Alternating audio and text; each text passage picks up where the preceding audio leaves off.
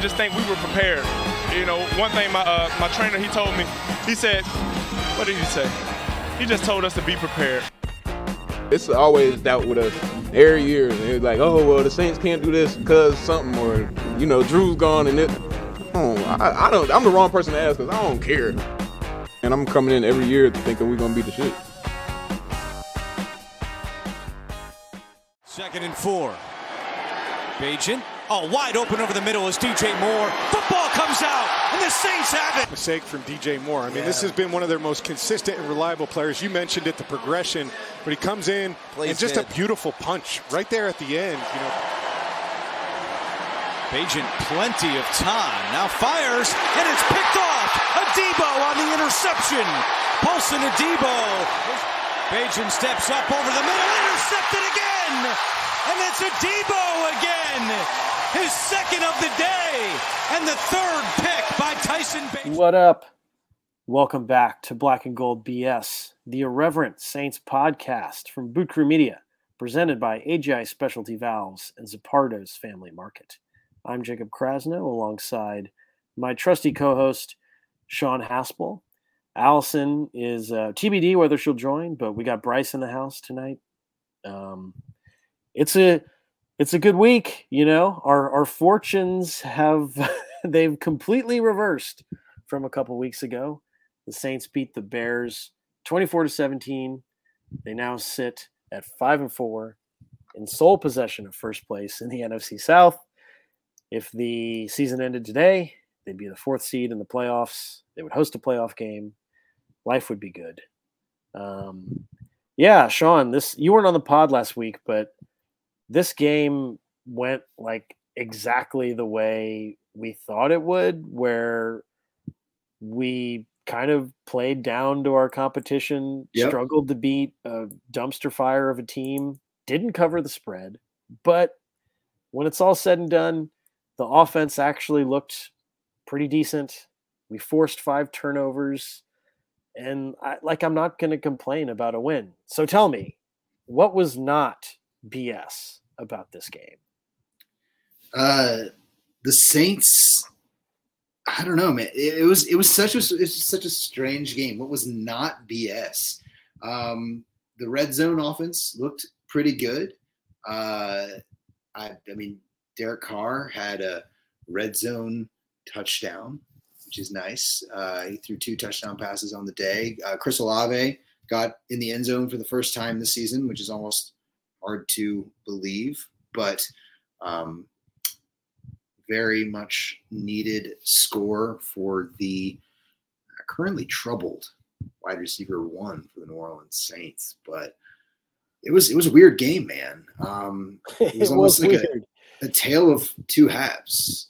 The defense had maybe their worst first half, at least. The second half of the Bucs game was pretty bad, but the first half of this game was really bad of the defense. I mean, the Bears, they only scored 14 points, but they moved the ball a ton, and we couldn't stop the run at all. I mean, on the game, I mean, we gave up 156 yards rushing to the Bears the whole game. Deontay Foreman averaged over 4 yards a carry. Tyson Bagent ran for 70 yards on 8 carries. Yeah, we'll get to that in what is BS about the game, but we still struggle to contain mobile quarterbacks. And but also in the offense, but in the first half, the offense was moving the ball and scoring as well. So it was 14-all going into halftime. Very strange. As terrible as the defense looked in the early goings, I wasn't really concerned about it because we kept up with them. Right. You know, I think if this script had played out 4 weeks ago, we would have gone into the half down 14-0. Yeah.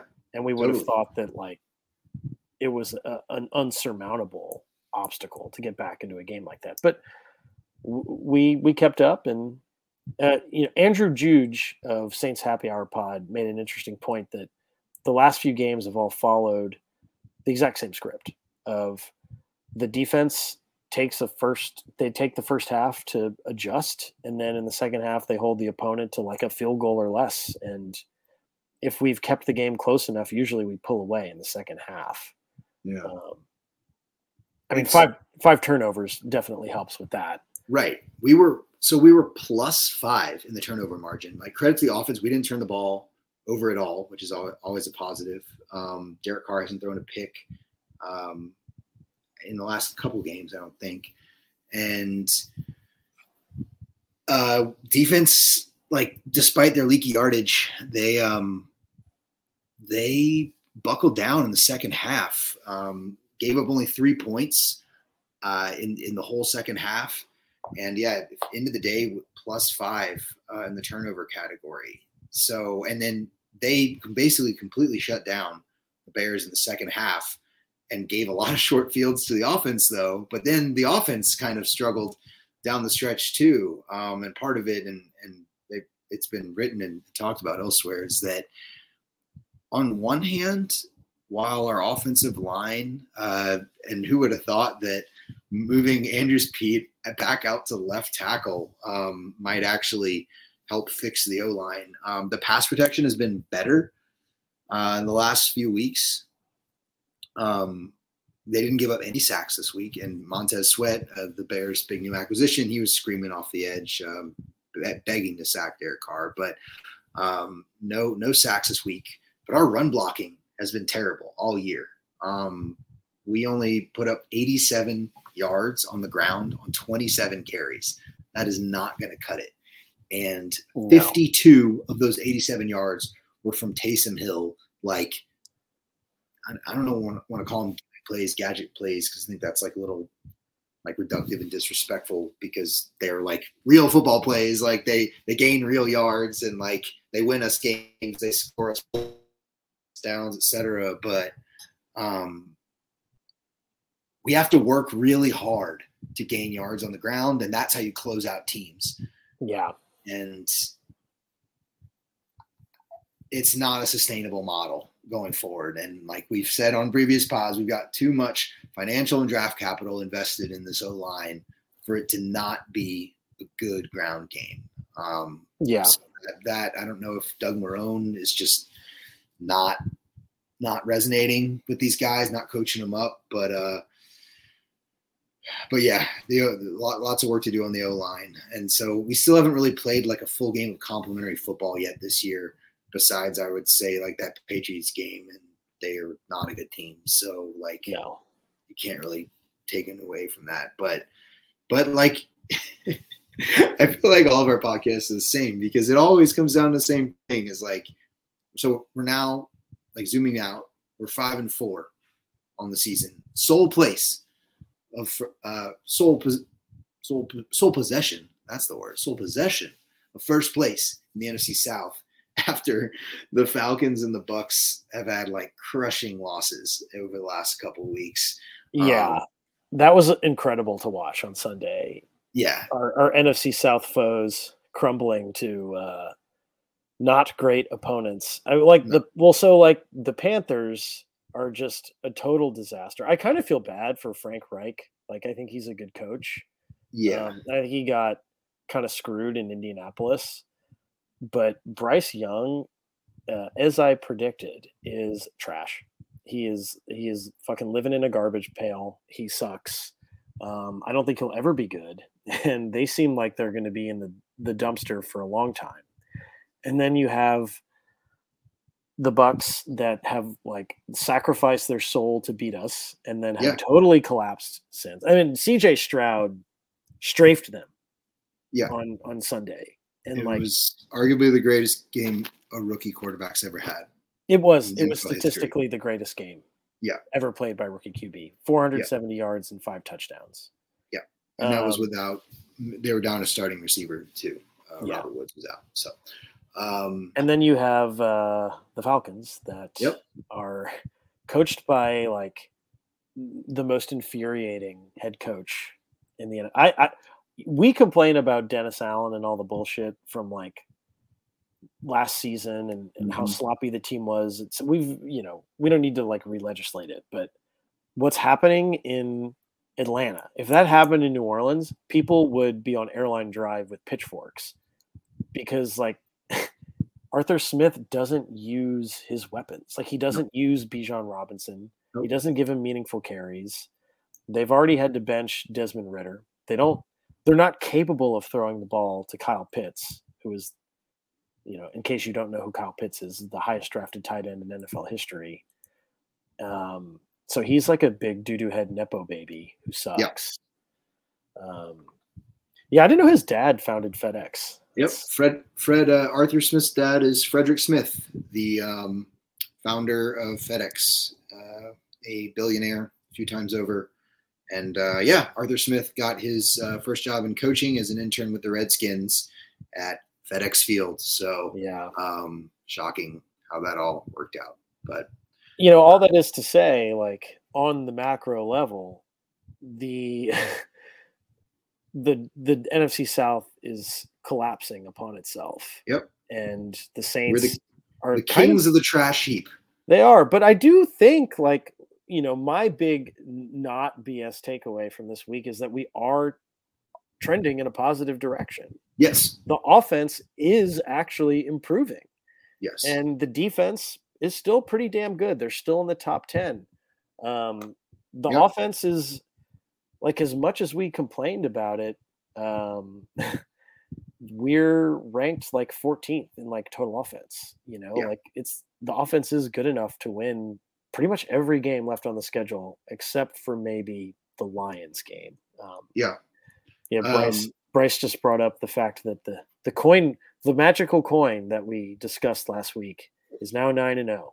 9-0 in predicting games. And the coin also predicted us to win against the Vikings, the Falcons, and the Lions before losing to the Giants, which would be an incredible upset if that happened. Since they just lost Daniel Jones for the year. Yeah. But, like, Sean, are you feeling the same way? Like, are you feeling positively? Because, like, it seems like the team, it took a while to get going, but now they are becoming what we kind of thought they would. Yeah, I would say things should be trending pretty positively. I think he only had like maybe one penalty this week as well, and that's been a major bugaboo for the team this year. We've obviously, as our listener knows, we've led the league in penalties this year, and that's just like widely accepted as like Dennis Allen being a bad coach, just a manifestation of that. If that's turning around and we're actually starting to use our offensive weapons in more effective, efficient ways. I haven't read too many film breakdowns yet, but I recall like a bunch of guys going in motion, Chris Olave being used out of the backfield, and some more interesting routes from some of our playmakers. Michael Thomas didn't get really targeted at all this game, but some of the film has already shown that he was getting like doubled and triple teams for like almost the entire game, especially in the red zone. So, honestly, good on Derek Carr for not forcing it when it wasn't there. Things seem to be trending pretty well on offense, and the defense has some worrying indicators. The run defense is our biggest weakness again this year. I think we're 17th in run defense. They're not disastrous, but just middle of the road. And when compared to the rest of the defense, that's by far our biggest weakness, besides also our pass rush. We're generating pressures, but not sacks. And so I know you had been a little frustrated that we didn't get a pass rusher at the trade deadline. And I kind of go back and forth on that, just because we don't have a ton of draft picks this upcoming year, and using them, especially when they might be kind of high, especially that Broncos second rounder, is questionable. So we'll see. And I still think, I know Foskey hasn't really done anything this year. Is he hurt? Yeah. So I was going to bring that up. Another thing that is, knock on wood, because it's going to have to change at any moment, but we're actually really healthy right now. We went into the Bears game with basically all 22 starters and most key reserves like good to go. Like we had some, like most of our inactive list were healthy scratches. Guys like Jimmy Graham, Nick Saldivari, and I think Jake Hayner also, but he wasn't seeing the field anyway. But then coming out of the game, the only two injuries we had were Kendre Miller. Unfortunately, I think he sprained his ankle. And then Isaiah Foskey has a thigh injury. I don't know if they know how severe it is yet, but it's not like a knee or anything. So, but then again, those guys were like our third stringers at their respective positions. So, knock on wood, we like continue this like super manageable schedule, relatively healthy for now. And that's something we haven't had the last couple of years. And I mean, it's really reductive to say, but like, and I say it on a lot of our pods, but it's like so true that, I mean, football is a sport of attrition, and it's not shocking that like the best teams are usually the ones that just stay the healthiest. I mean, you can obviously debate like whether there's like skill involved in that at an individual or an organizational level. But a lot of it like is just luck. And we haven't had luck the last couple of years. And so hopefully the injury bug has regressed to the mean to that extent. Also, like our turnover luck has regressed positively to the mean. Major green flag for us is that we're tied for the league lead in turnovers, which after last year is a much welcome sight. So we lead the league in interceptions, tied with the Jaguars for turnovers at 18. So that's a really great sign that the D's making a lot of plays, and a lot of those, I mean, credits due when credits due to DA. Those coaching changes that he did make on the defensive staff seem to be paying off, with maybe the possible exception of like the Todd Grantham hire at D-line to replace Ryan Nielsen. Like our pass rushes, I mean, not been good as the closest they got to the quarterback on Sunday was old man Cam Jordan pretending to sack the now retired Matt Ryan on the sideline. Yeah, Cam Jordan did have a sack against the Bagent, the secret Bagent. Secret Bagent man. And then fellow old man Demario Davis tapped back into the fountain of youth and got basically the game sealing sack fumble. Yeah. So that was pretty cool to see. So, but again, not that consistent. And I mean, as good as Carl Granderson's been this year, and thank God we signed him when he did, because that deal continues to look like a steal. He would have made $100 million on the open market. Yeah. Crazy. But yeah, and like a lot of it does come back to our schedule too. Like it's super manageable. Here's a list of the remaining quarterbacks on our schedule. Obviously, this is all subject to change. Josh Dobbs, who did have that electric win over the we'll get to the Vikings shortly, but he scares me. Yes. The Taylor Heineke, who is probably still going to be in for Desmond Ridder. Jared Goff, we know who he is. He's like solid, but I don't think enough Saints fans know what Jared Goff said about the no call. He should be like public enemy number one. Yeah, I'm sure Saints he doesn't Twitter have sympathy for us. I'm sure Saints Twitter will do their thing in next month when they come to town. But Bryce Young, who we've talked quite a bit about, Tommy DeVito or Matt Barkley for the Giants, with Daniel Jones out for the year. Well, do you think Tyrod Taylor might be back? Oh, maybe. Yeah. Either way. Yeah. He's old. Right. Matthew Stafford, if he's healthy, again, I guess he's like maybe coming back, but like, dude, I think he's like cooked.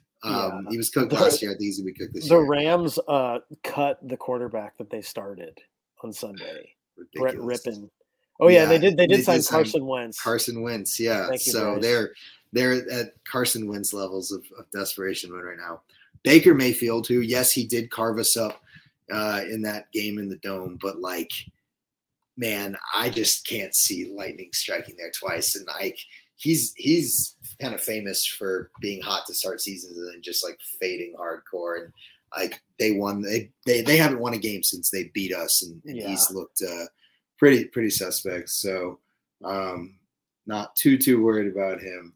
And then we close the season with Taylor Heineke or Desmond Ridder. So not exactly a murderer's row of quarterbacks. And like, if the offense is even slowly trending in the direction that we believe it should be and hopefully is, then we should have the quarterback advantage in all but maybe one of those games. And like Derek Carr's who we think he is, like that might even be more of a toss-up with him and Jared Goff than it is today.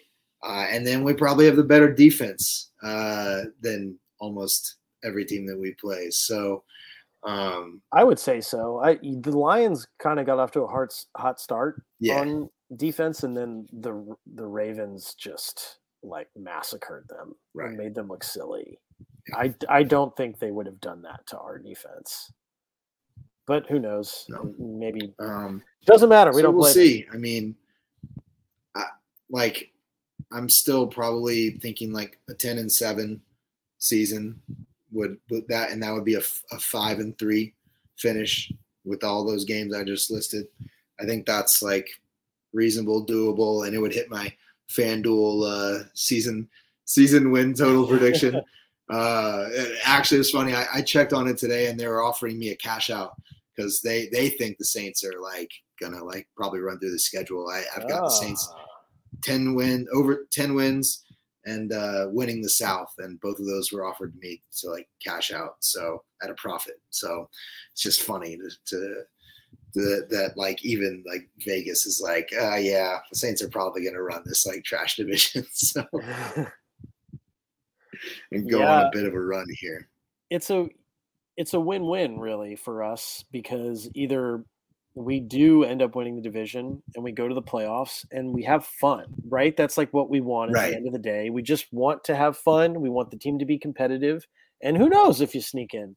Or the other scenario is that we lose to these horrible teams. We have unforgivable losses, and then people will get fired and things will change. Right. So, that's kind of my Zen way of looking at things at the moment. Yeah. I don't want to be one of those Saints fans who's like mad when the team wins. Like never. No. You can not like DA and think he's not a good coach for this team and still not be mad when we win. Like, and if okay, I'll let you finish and then I'll make No, I was just going to say, like, I think being zen about it is probably the best course of action. That like, look, if DA is bad, or at least as bad as you believe him to be, then like the losses will come. And like teams can only win in spite of their coach for like so long. Right. And like, I think we're past that point. Oh, well, I don't know. We'll see. But we haven't like started like firing off all of these like crazy wins, like regardless of because or in spite of DA. But I don't know. It's going to bear itself out either way. And I just, I'm not going to stress out about it. My feelings about DA have started to crystallize this season. And I think he is a passable head coach with a good offense. Like with a good offensive coordinator, like, no, Bryce, we do not celebrate his 20th win because there's like 3 times as many losses. Well, we can celebrate when he gets to 500 as a head coach, because at that point we might actually be like a dynasty. We'd have to win so many more games. But like, we can win if he has a decent offense. Like we're not going to do better with a replacement at defensive coordinator. Like, if we had to start over, there would be some pretty rough years potentially. Like we're not just going to hire the next Sean Payton and be 10-6 and in the NFC Championship again. And maybe Carmichael figured it out. Maybe Carr figured it out. And like that actually is the best case scenario, I think. Yeah. That this team finds a way to be competitive and surprise some people when we play actual good teams in the playoffs. Right. Yeah. I'm still obviously not like sold on DA. Like I think until he proves me wrong, like I think he's at best like an average coach. But like, so, like the thing is, I do believe he's like arguably the best defensive mind in the NFL, like a top 3 at worst. Yeah. And like, you can't take that away from him. That's like very commendable, but being a head coach is so much more than that. Like it's really hard. Like what separates average coaches from the best coaches and good coaches is that they can build competent to good staff and player personnel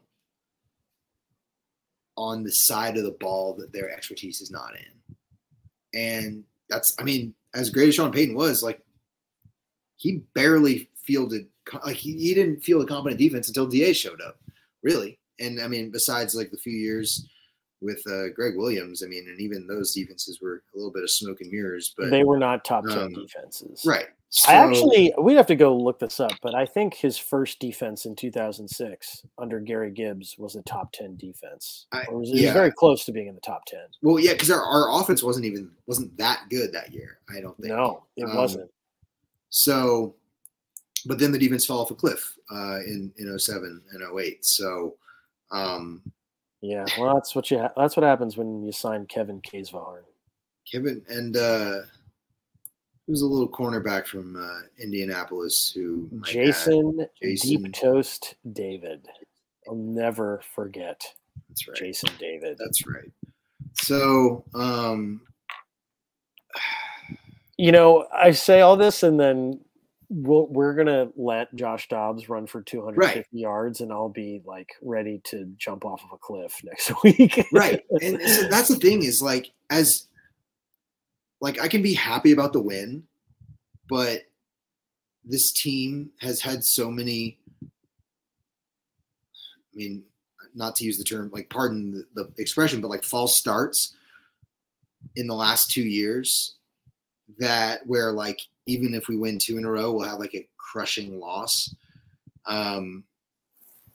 That like, and like we're beating these teams that we're supposed to beat in like not necessarily dominant fashion. So it's like, if we beat the Vikings and even like look pretty decent doing it, like I'll feel good going into the bye week. But I just like having any level of confidence in this team, though, I feel is dangerous, I guess you could say. Yeah. Just because they have let us down so many times in the recent past. I remain cautiously optimistic. Right. Yeah. Right. Yes. Cautious optimism and like keeping an eye out for those leading indicators like health, the turnovers, offensive creativity. Those are all encouraging. We basically have 2.5 weeks of competent offense. And in all 3 of those games, they figured out how to use Taysom Hill. Yes. I really think that's part of we should just, use him instead of Jamal Williams, in my opinion. Like, who cares if nobody can stop it? Like, I still want to see the zone read with both of them. Okay, so Bryce has supplied us with the 2006 rankings. The offense was 5th and the defense was 13th. So very close to being a top 10 defense. Right. The offense was better than I thought. It was. And then it ran into that Bears defense, though, and got shut down mostly. Yeah. But shall we talk about the Vikings game? Yeah, sure. Let's do it. Yeah, real quick, we need to give Paulson Adebo a shout out for oh my god, yeah, the greatest game of his life.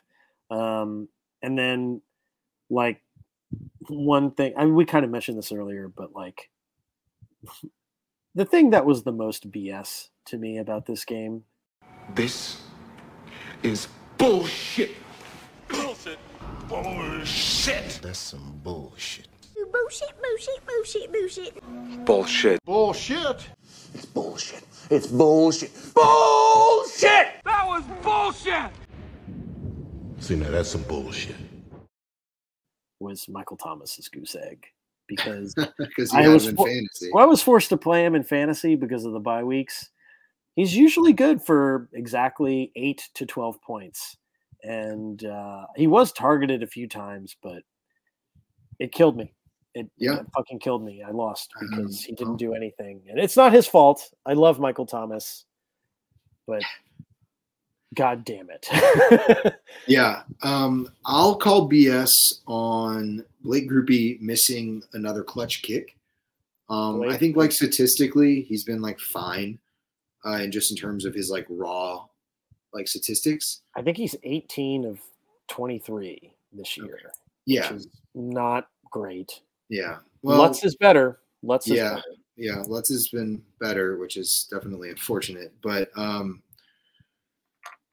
he's missed a couple clutch kicks now. I mean, that Green Bay game, and I feel like there's another one that just doesn't immediately come to mind. But yeah, we had a chance to go up 10 and not have the end of this game be as stressful as it ended up being. I mean, thankfully, the defense just like completely put the clamps on the Bears and like brought Tyson Bagent back down to earth. But yeah, Blake Grupe really needs to fucking step his shit up. And I mean, credit DA. He said like, we're not bringing anyone in yet. But like, this is not this is like a business. Like, it's not about feelings. And like, he basically like put Blake Grupe on notice. So hopefully that works. And then, yeah, the offense, we talked about the O-line still struggling in run blocking. The downfield passing hasn't been great. We threw another stupid fade route on a third down. Yeah. It was like a 3rd and 2 and we threw a fade route. Yeah. It just floated out of bounds. Yeah. Pete Carmichael's play calling, that still hasn't been ideal. Not great situational awareness in the play calling department, like calling these like lower percentage routes on like 3rd and pretty makeable. And like throw a slant to Michael Thomas. And if it's not there, then I don't know, like, or like call like a manageable running play. And if you're in the right field position, maybe it's 4th and manageable then, but throwing like a low completion pass and like having it be 4th and 6 where like you're not going to go for it. Yeah, that's frustrating. So I'm still, there have been some improvements from Pete, but I'm still not fully sold on him. I think maybe the best, if not most likely outcome is that the offense does improve enough for us to, go like 10-7, 11-6, maybe.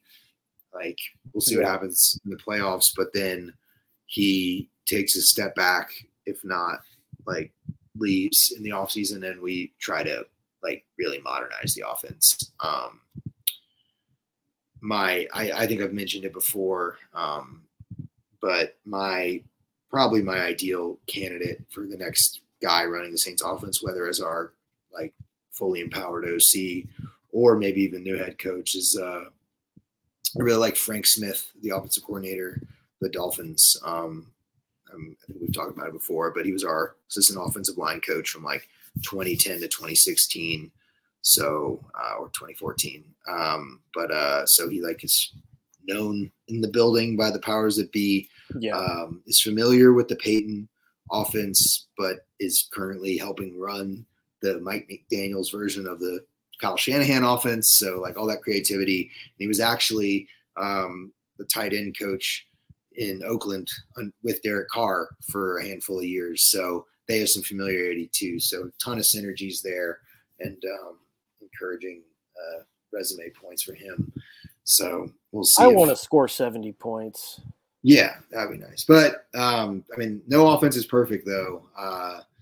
The Dolphins have kind of developed a nasty reputation of like they're very hot, not being able to function against teams that actually have a pulse. Like they're basically like maybe that offense isn't as like fundamentally sound and a little bit of smoke and mirrors, but we can have that debate another day.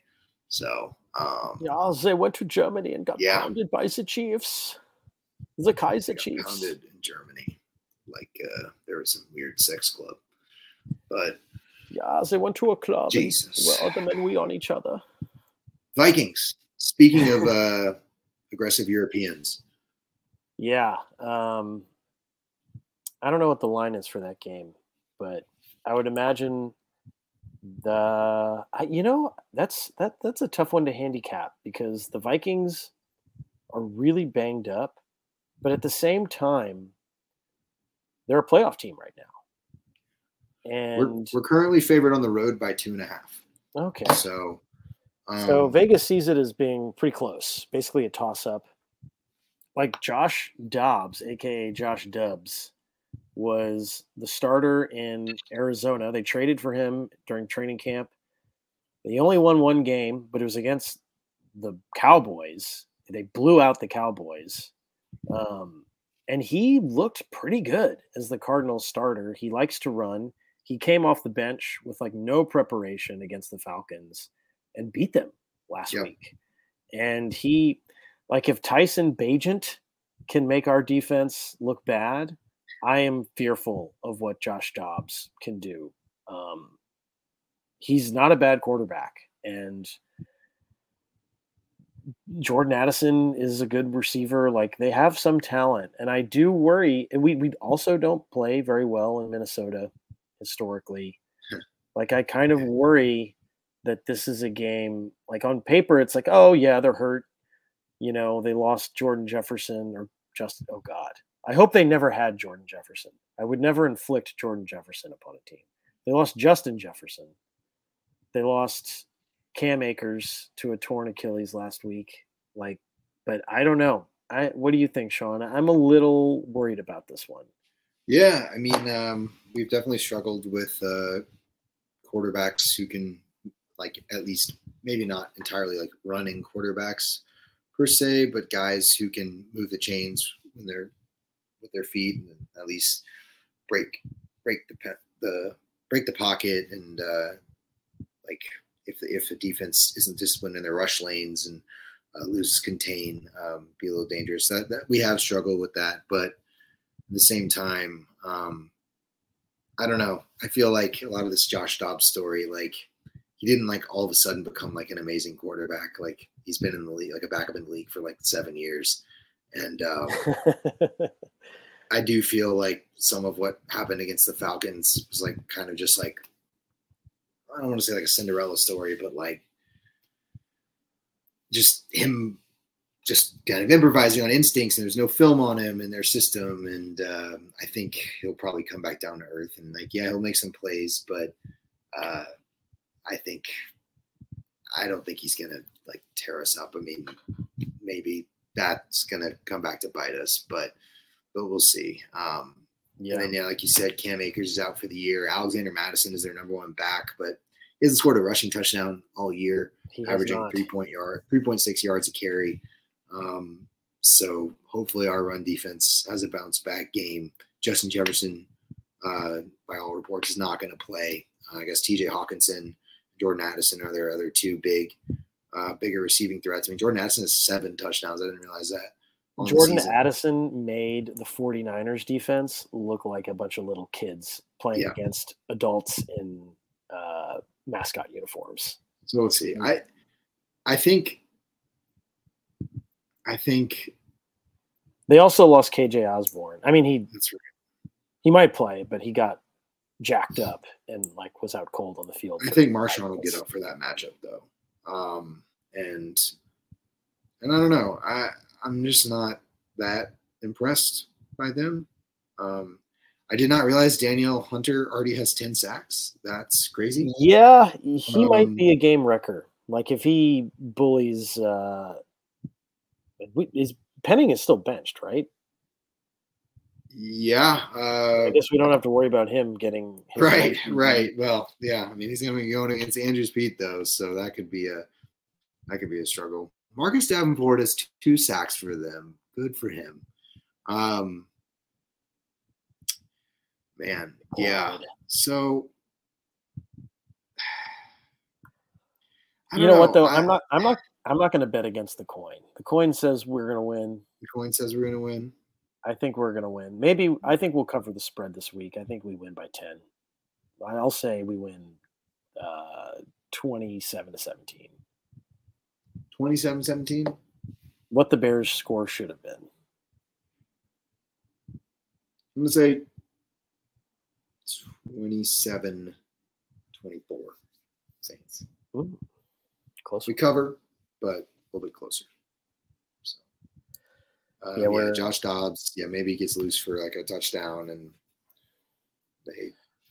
Bryce suggested that we take a shot every time the broadcast mentions that he's a rocket scientist, which I think is a good astronaut. It's a good. Oh, that's a great nickname. It's a good segue into my thoughts about the state of play-by-play announcers these days. They just say the same bullshit over and over. It's awful. They do. Like I would rather just not have them. Like, why do we waste money on them? Like a lot of people in big cities like LA, New York, Phoenix, Houston, where we all live, like they're probably watching games at a bar. Like they don't care about what like Ian Eagle says. Like who gives a shit? You know, and I don't know. I'm going on a rant here, but like, why are we still paying sideline reporters? What do they do? Like, what exactly are you doing down there on the field besides watching a game and getting paid for it? I think there is some value in sideline reporters who can like get injury scoop and like kind of like tell the vibe of a sideline.